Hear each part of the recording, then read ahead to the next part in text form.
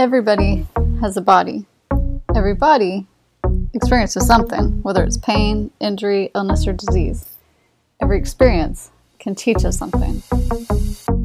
I'm your host, Kristen Erickson. On this podcast, I interview guests about their health experiences and what they have learned. Welcome to another episode of the podcast. I'm here today with my colleague and very good friend, Corinna Trujillo Tanner. Welcome to the podcast. Thank you so much. I'm so glad to be here. We are going to have a wonderful discussion today about her journey, and I'm super excited. I've been looking forward to this for a very long time. And before we dive into her health journey and the lessons that she's learned, I want to give a little bio. So we are colleagues together at Brigham Young University, and I just want to read her bio briefly. So she joined the Brigham Young University College of Nursing as an assistant professor in 2019 after completing her PhD and a 2-year National Institutes of Health research fellowship in cancer, aging, and end of life. She maintains an ongoing clinical practice at the University of Utah Moran Eye Center, where she has worked for 10 years creating a curriculum designed to help individuals with vision loss maintain their independence and quality of life. She holds postmaster's certificates in gerontology, adult nurse practitioner training, and an international certificate in caring and healing. She is passionate about guiding students in honoring and fostering late life potential, creating an age-inclusive culture, and changing what it means to be blind. So, Corinna, again, welcome. Thank you so much. So, did I miss anything important from your bio? I feel like there's so many wonderful things that you've done in your life. Yeah, I have actually been at the Moran for 12 years now. Yeah. And before that, I was working at State Services for the Blind as a home management instructor, teaching blind people how to cook, clean, shop, do laundry, makeup, all the things that you need to do in life. Wow. I think that especially hits home for me because my grandma lost her vision and she was helped by a lot of those services, and it can be extremely helpful as you're transitioning to a new way of living. Yes, and vision impairment is much more common among older people. So older people sometimes have to make that transition from being sighted to now living with this vision impairment. Yeah, that makes sense. So, and then can you tell a little bit about your family? Sure. I'm the oldest of 7 kids. I grew up in the mountains of Colorado, and I still have a great close connection with all my siblings. And you have 4 kids? I do. I have 4 kids, ages 9 to 30. It's incredible that you have a 30-year-old. You look very young. Thanks. Okay, so I've been excited for this interview. When I was interviewing at the College of Nursing, I noticed during the interview that you were referencing something and you had to use special glasses to be able to see something. And so I could tell that there was some visual impairment. So that was my first kind of introduction to your vision loss, I guess I should say. But I know there's a whole story behind it. Mm-hmm. So why don't you walk us through, go back to when your story started? Yeah, one of the things that's tricky about vision impairment and blindness is that of people who are legally blind, only about 15% are totally blind. The other 85% have some remaining vision. And so I fall into that category. While I may not look like I have a vision impairment or that I'm blind, I am legally blind. And so I can walk down the hall and pass you in the hall, and you may not notice that I can't see well, but I sure notice. Mm-hmm. So this is something that I've been living with most of my life. Would you like to hear about my vision impairment and how I found out? Yeah, I want to hear the whole story. Okay. I have a genetic eye disease. It's called Stargardt's disease. And it just sort of popped up in my family. It can skip 4 to 5 generations at a time. So when I started experiencing vision loss in my teens, nobody really knew that I might be dealing with something really more serious. I noticed when I was 14 that I needed to get closer and closer to the chalkboard to see it in school. And I noticed that my eyesight was degenerating really rapidly. It was getting worse really fast. And I thought, this must be what it is like to need glasses. And it got so bad that I couldn't read the chalkboard at all, even if I sat in the front row. I would have to, after class, go up to the chalkboard and try and like take as many notes as I could, just with my nose almost to the chalkboard. And I mentioned to my parents that I thought that I probably needed glasses. And it was hard to get to the eye doctor. My school was 45 minutes away. I mean, we were so rural, just the school was 45 minutes away from where we lived. Wow. And so to get to an eye appointment would have been a really big deal. Like I mentioned, I had lots of younger siblings. My mom had a nursing baby. She cared for her uncle, my great uncle, who was very disabled. So and I didn't look visually impaired. Yeah. Nobody had noticed that I couldn't read. And so about a year passed. And it came the day that at schools where all the moms, the volunteer moms, come to do the eye tests. And they line you up. They have the big Snellen eye chart on the wall. And you take turns taking the eye test with the mom volunteers. So it came to be my turn, and I could only see the big E. And the moms thought I was joking. And they thought I was trying to be funny and make the other kids laugh. And the other kids thought I was trying to be funny and make kids laugh. And so they were all laughing. The moms were getting really mad. And I ran out of the school crying. Oh, wow. And that was one of the really... I know one of the experiences that's really emblazoned on my mind when it comes to vision loss and blindness. It was a painful experience. Yeah. That got me a one-way quick ticket to the eye doctor. And then I had my next really challenging and kind of painful experience surrounding the vision loss. Here I thought, well, now I'm going to go get glasses. It'll be fine. And the doctor goes through these lenses and he says, is this better or is that better? Is this one better or that one better? And then I remember the feeling when I realized there were no more lenses and nothing had made it better. And I was like, a moment. Yeah, that's what is happening? So then I went to the gauntlet of all of the doctor's appointments and specialists and weird tests. They did weird tests on your eyes and stuff like that. And then I did get the diagnosis of Stargardt's. There's no treatment. And so on the one hand, that's a blessing because you don't have painful treatments or visits to the doctor's office or the hospital. But on the other hand, it is a degenerative eye condition that has continued to get worse over the years with no treatment.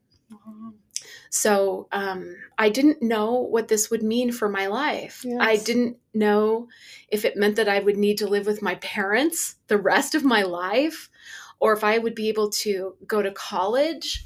I knew I couldn't drive a car. That was off the table. So it was a tough time. I have to say, it was a time of loneliness because not being able to drive and having my high school 45 minutes away from my house, the church that we went to was also 45 minutes away. And I was just across the line. I don't know if you remember the days where there used to be long distance phone calls. Yes, I sure do. Yeah. And so I was just right across the line. So even to call my friends from school or church was a long distance phone call. Wow. And so it was a time of my life of just not knowing. Yes. And just trying to kindle a little bit of hope. Wow. And that hope was really realized with a couple of awesome events that happened in my life. One, when I graduated from high school, my grandmother was aware of resources for the blind and visually impaired where she lived in California. And she flew me to California and I lived with her for the summer. Oh, wow. And she got me connected with all kinds of services. I got glasses that they were really, really strong magnifying glasses that allowed me to be able to read. I got some training in Braille, training in using the white cane. My teacher who would come to my house to teach me had a guide dog that was so sweet. I started to catch a vision of myself being able to go to college now that reading wasn't a problem. I actually had been accepted to BYU. Oh, interesting. And so it allowed me to come to BYU and begin my studies. That's a whole other story.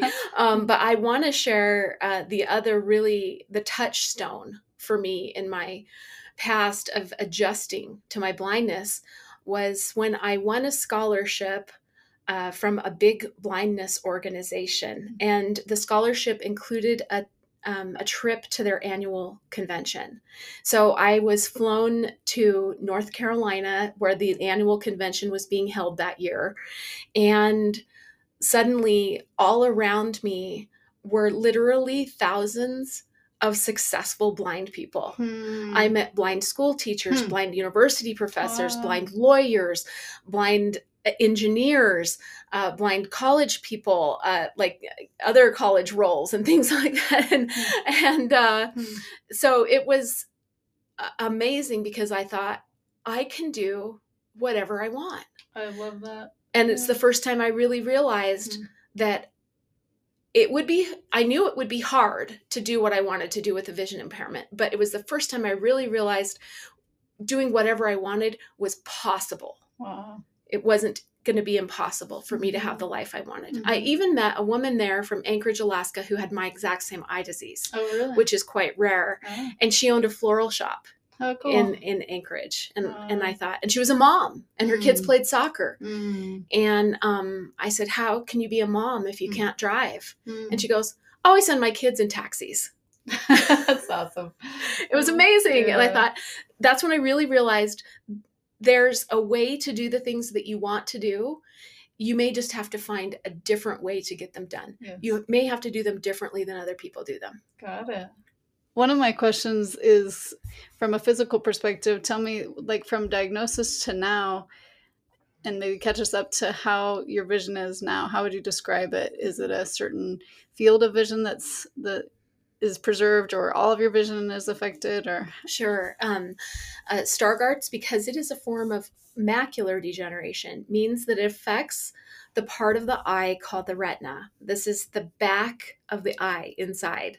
It's kind of like what they would say would be like the film in the camera. It's this really highly vascular tissue that's very full of neurons, and it receives images and transmits them to the brain. So the macula is the center of the retina where you have the most clear, sharp vision. Your rods and cones, which are responsible for vision, are more and more and more concentrated as they get to the center of the retina. And that is the part of my eye that's affected. And so I lose that, what's called central vision, to a greater and greater and greater degree all the time, so that I'm left only with peripheral vision. This is what you can see out of the corner of your eye.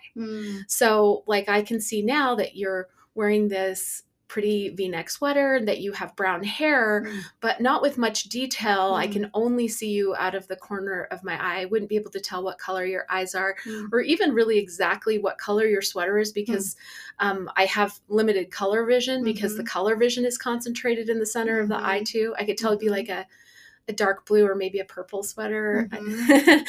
And so that just continues to get worse. Now, what my peripheral vision allows me to be able to do, thankfully, is walk and go downstairs and jump off a curb, because most of those tasks with movement you're doing with your peripheral vision. But then what I can't do, because I lack central vision, is read words, see faces, see a PowerPoint, see a sign, see an intersection where I'm at, see the price up there on the wall at Costco. And so that's where my challenge lies. So like with your glasses, for example, Tell me how that affects your experience. If you wear those glasses, then are you able to view regular text okay? Or, Yeah, like, so the glasses or any of the lenses that I use are magnifiers. mm-hmm. They massively, massively magnify what I'm looking at, because when a word is giant, it's easier for your peripheral vision to read it. And so some people have said, so does your eyesight cause you to see things really, really tiny and that's why you need to magnify? No, things are already really tiny. It just makes them bigger so my peripheral can see it better. So I use binoculars. Okay. My glasses are simply a strong magnifying glass set into frames. Okay. I use a handheld magnifier in clinic. I'm able to use that because it's so high powered to see medication labels when I'm working as a nurse, so I can see every decimal point of that medication, which is really important, as you know. Yes. And so that's what I use. I did discover in high school that I could use my dad's hunting binoculars to see the chalkboard, but I never would have done that because as I think a lot of teenagers are, you don't want to stand out in a really weird or unusual way. Yeah. But funny story, I got kind of used to being different and pretty quickly. So when I came to BYU, I used a pair of binoculars to see the chalkboards in my classes. And so one day I had my binoculars on my desk and someone came up to me and he said, "You're a bird watcher. So am I." And he took his binoculars out of his backpack. And I think he just thought he'd like found his match. True love. I was like, yeah, I'm sorry. I am not a bird watcher. Open to learning, but I am a bird listener. Yeah. Wow. Yeah. Wow, this is so interesting. And I just want to say I have been so impressed with you and so proud of you. I mean, you really do you just don't keep up. It's not that you keep up with your peers or colleagues, you excel, I think, at everything you do. And you amaze me in every way. And honestly, it's like what you said, you wouldn't really know that you were visually impaired. And I think sometimes that can be awesome that you're like, yeah, I'm like you. And at the same time, it can be hard because maybe people aren't as sensitive as maybe we could be. I'll include myself, but I do want to ask you, because this has been life altering and such a journey for you, but I want to know what big lessons you have learned. So that can be spiritual or what you've learned about vision, what you've learned about your body that you would want to share. I've learned some really important lessons. One of the lessons that I've learned is that you have to at least try. I decided to go to nursing school. I thought I probably couldn't be successful, but I told myself that I had to at least try. I felt like if I at least tried, I could have a clear conscience when that door closed and I just would go on to do something else. But that little mantra, you have to at least try, has pushed me farther into horizons I never could have imagined that I could have reached. I never really, if you asked me or interviewed me before graduate school and learning to be a nurse practitioner where I'm diagnosing illnesses, prescribing medications, I would have told you, no, I can't do that because of my vision impairment. But I tried and I found innovative ways to do what I needed to do. And then on to the PhD, same thing. Could I do a PhD? Probably not, but I have to at least try. So that was a big lesson. I love that. I heard a quote once that said something like, fear squashes more dreams than failure ever could. That idea of like, yes, sometimes we're just too... And there is a lot of fear when you're pushing those boundaries. And you can't find where your limits are unless you push that boundary. And you will hit a wall. Those limits are real and they hurt a lot. I tried recently to kind of regain my driving privileges and even flew to Michigan to get some special telescopic lenses and things like that, and just really try. And it's just not going to happen. It hurts a lot, but you can't find where that limit is unless you try. And I'll guarantee you, if you do try, the limit will be way farther than the limit you would have placed on yourself. Yes. You'll be able to do more. I love that. Another lesson, an important lesson, is that I have, because of my experience, experienced miracles. There have been times when I feel that I have received heavenly help in some of the tasks that I have done. I'll share an example. I was up against a very tight timeline in turning around a manuscript that I had submitted to a journal for publication, and I was making revisions to the manuscript, and there were just a variety of reasons why I needed to get this done really fast in a timely fashion. And one of the tasks involved going and changing a certain word in the manuscript everywhere it appeared in the manuscript. A term I was using needed to be changed everywhere in the manuscript. So for someone with a vision impairment working alone, this is like, where's Waldo? Yeah. Where is the word? And finding each word very, very tedious because of my lack of central vision. But on this occasion, and this is not true on every occasion, but on this occasion, my eyes were directed to where the word was everywhere I went down in each paragraph, almost as if someone was pointing to it. And I finished so quickly.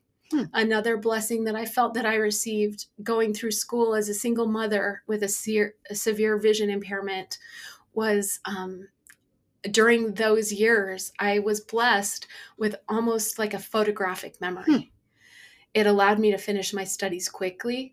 I could hear something one time in a lecture and I would remember it for the exams or for my clinical practice. And I feel that those are miracles in my life that had I not had the experience of blindness and vision loss, I wouldn't have been able to see the Lord's hand in my life in that way. Yeah. Yeah. What does it feel like because you said it's a degenerative process. So what does that feel like to have the unknown before you and not know kind of like how your vision will be going forward or whether you'll...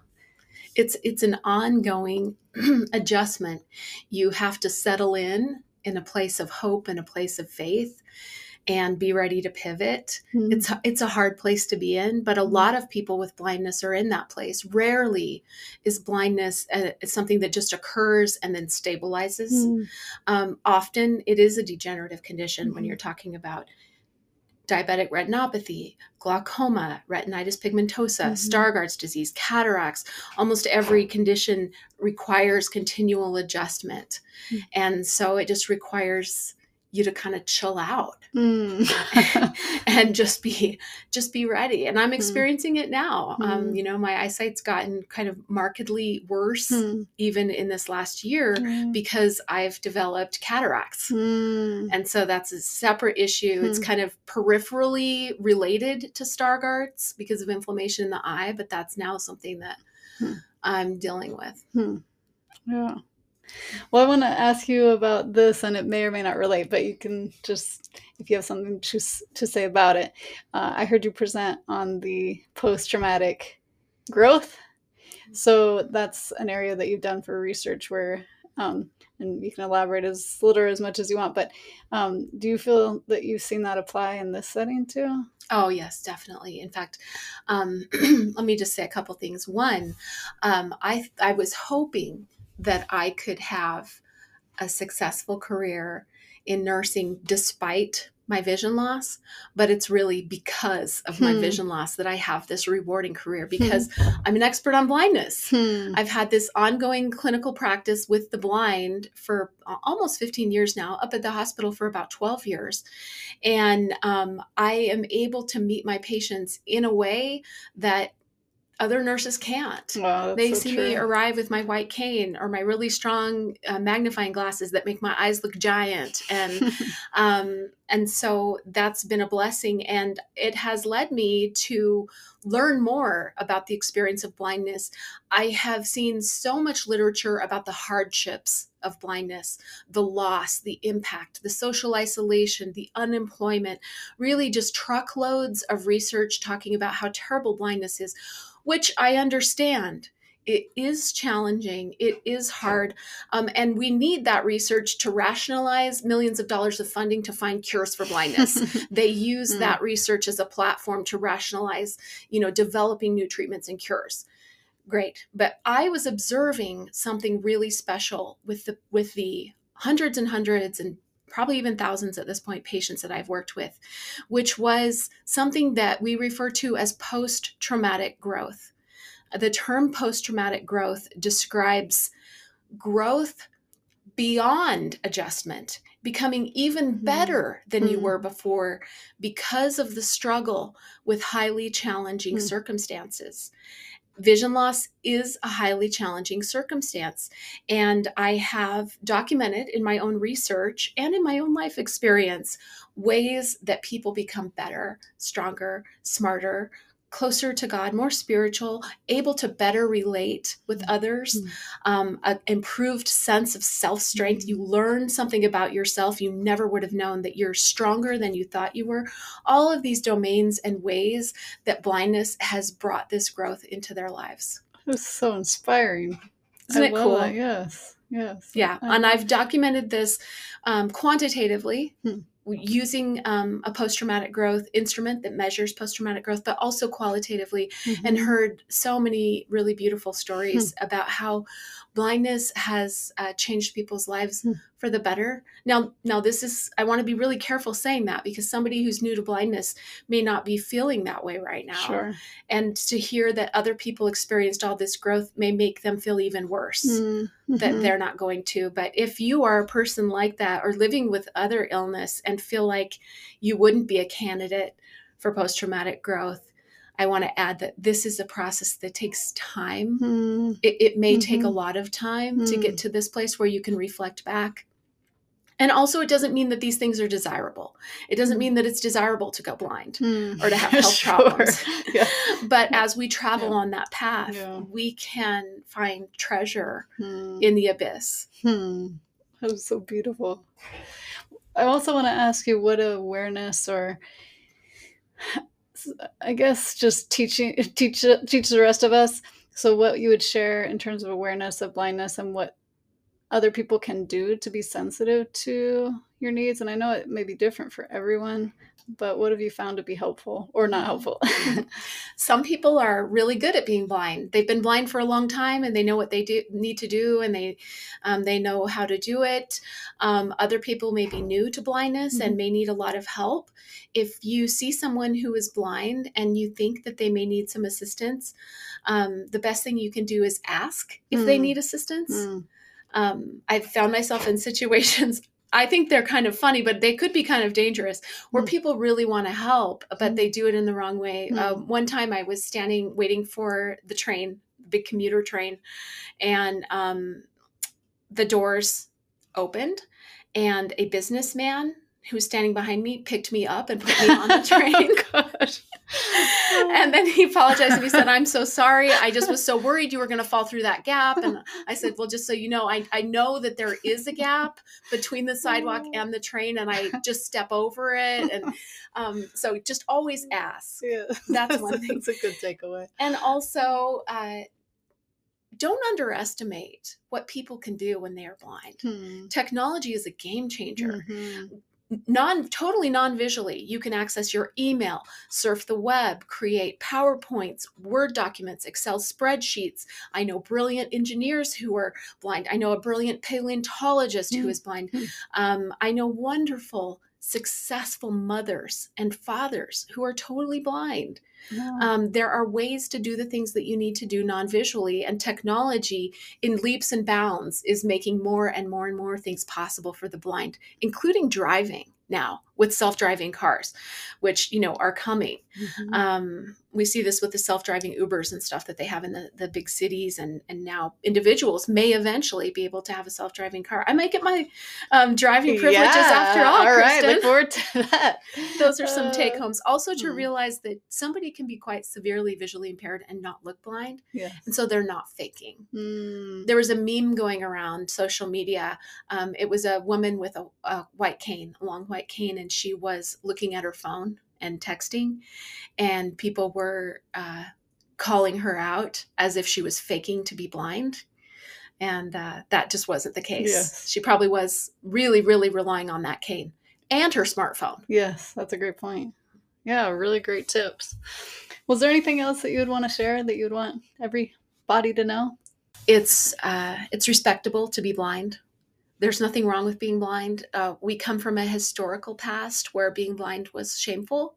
There were times in history where it was considered maybe something that you did in a past life that caused your blindness, or that your parents did, or maybe that you're not very smart because you're blind. We still have images, or people who have lived in Utah during a time when they had sweatshops for the blind. They were programs where blind people could go be employed by doing repetitive tasks like making rugs or making brooms. People made brooms in Utah, and rugs and picnic tables, who were blind, and it wasn't considered that they could do anything more. So don't underestimate what you can do if you're experiencing vision loss and blindness, and don't underestimate what other people can do. Oh, well, you can dispel a lot of, I guess, misunderstanding and beliefs about that, because I think you've shown that. So I really admire that. I hope so. And I love the stories when Christ heals people. A lot of times it seems that those people have been blind, or I guess from the scriptures, that a lot of the examples that are mentioned in the scriptures are about healing the blind. And of course, we know that one day everyone will have their vision restored. How does that feel for you? Like, does that seem exciting, or just too far away? I love it. I can't wait to be put out of a job. And I do have a beautiful picture of Jesus Christ healing a blind man in my office. And it inspires me, because blindness is so hard. It's not all rainbows and butterflies. It is so challenging. I still shed tears sometimes because of frustration and the hard things I'm having to do with my super strong magnifiers and feeling like I'm taking forever. So that healing that's going to come someday is going to heal our eyes, but also our hearts. I love that. And I think it can happen now and later. Wow, gosh. I've just felt so blessed here talking with you. I have known you, but I haven't known your full story and all these insights, and they're just so beautiful. So thank you, Corinna, for all that you've shared. Thank you so much for letting me share.